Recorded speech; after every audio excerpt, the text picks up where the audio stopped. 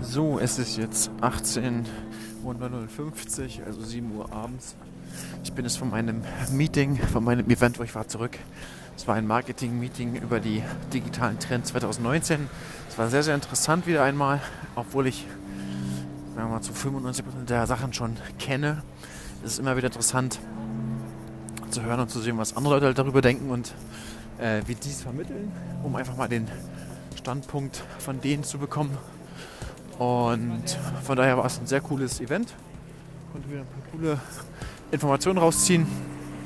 Hat mir wieder klar gemacht, womit ich mehr Zeit verbringen muss, wo ich wieder mehr intensiv reingehen muss, um halt Kunden gezielt zu akquirieren, zu erreichen durch digitalen Content. Und das ist unter anderem der Instagram Story Ad-Formate, da diese einfach von der Conversion Rate doch deutlich vorne liegen.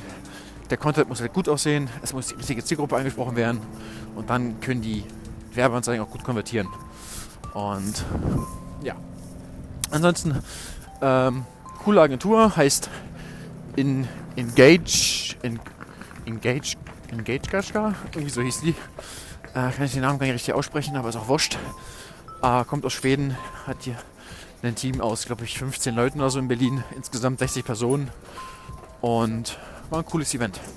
Jetzt geht es zurück zum Office. Jetzt werde ich nochmal 2 Stunden den Kram von Ihnen gerade nochmal kurz umsetzen, ein paar Ads optimieren auf die Sachen, die halt wieder empfohlen wurden, sodass meine Werbeanzeigen für meine Kunden besser laufen und hoffentlich mehr Returns bringen.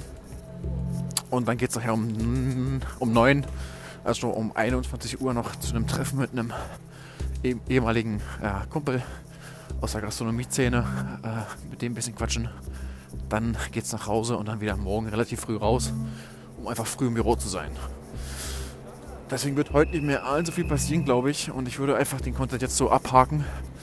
Sollte noch was kommen, würde ich daraus nochmal eine neue Folge bauen. Aber ich denke, in dem wird nicht so sein. Von daher, danke fürs Zuhören. Heute am ersten Tag des nennt man Voice Diary.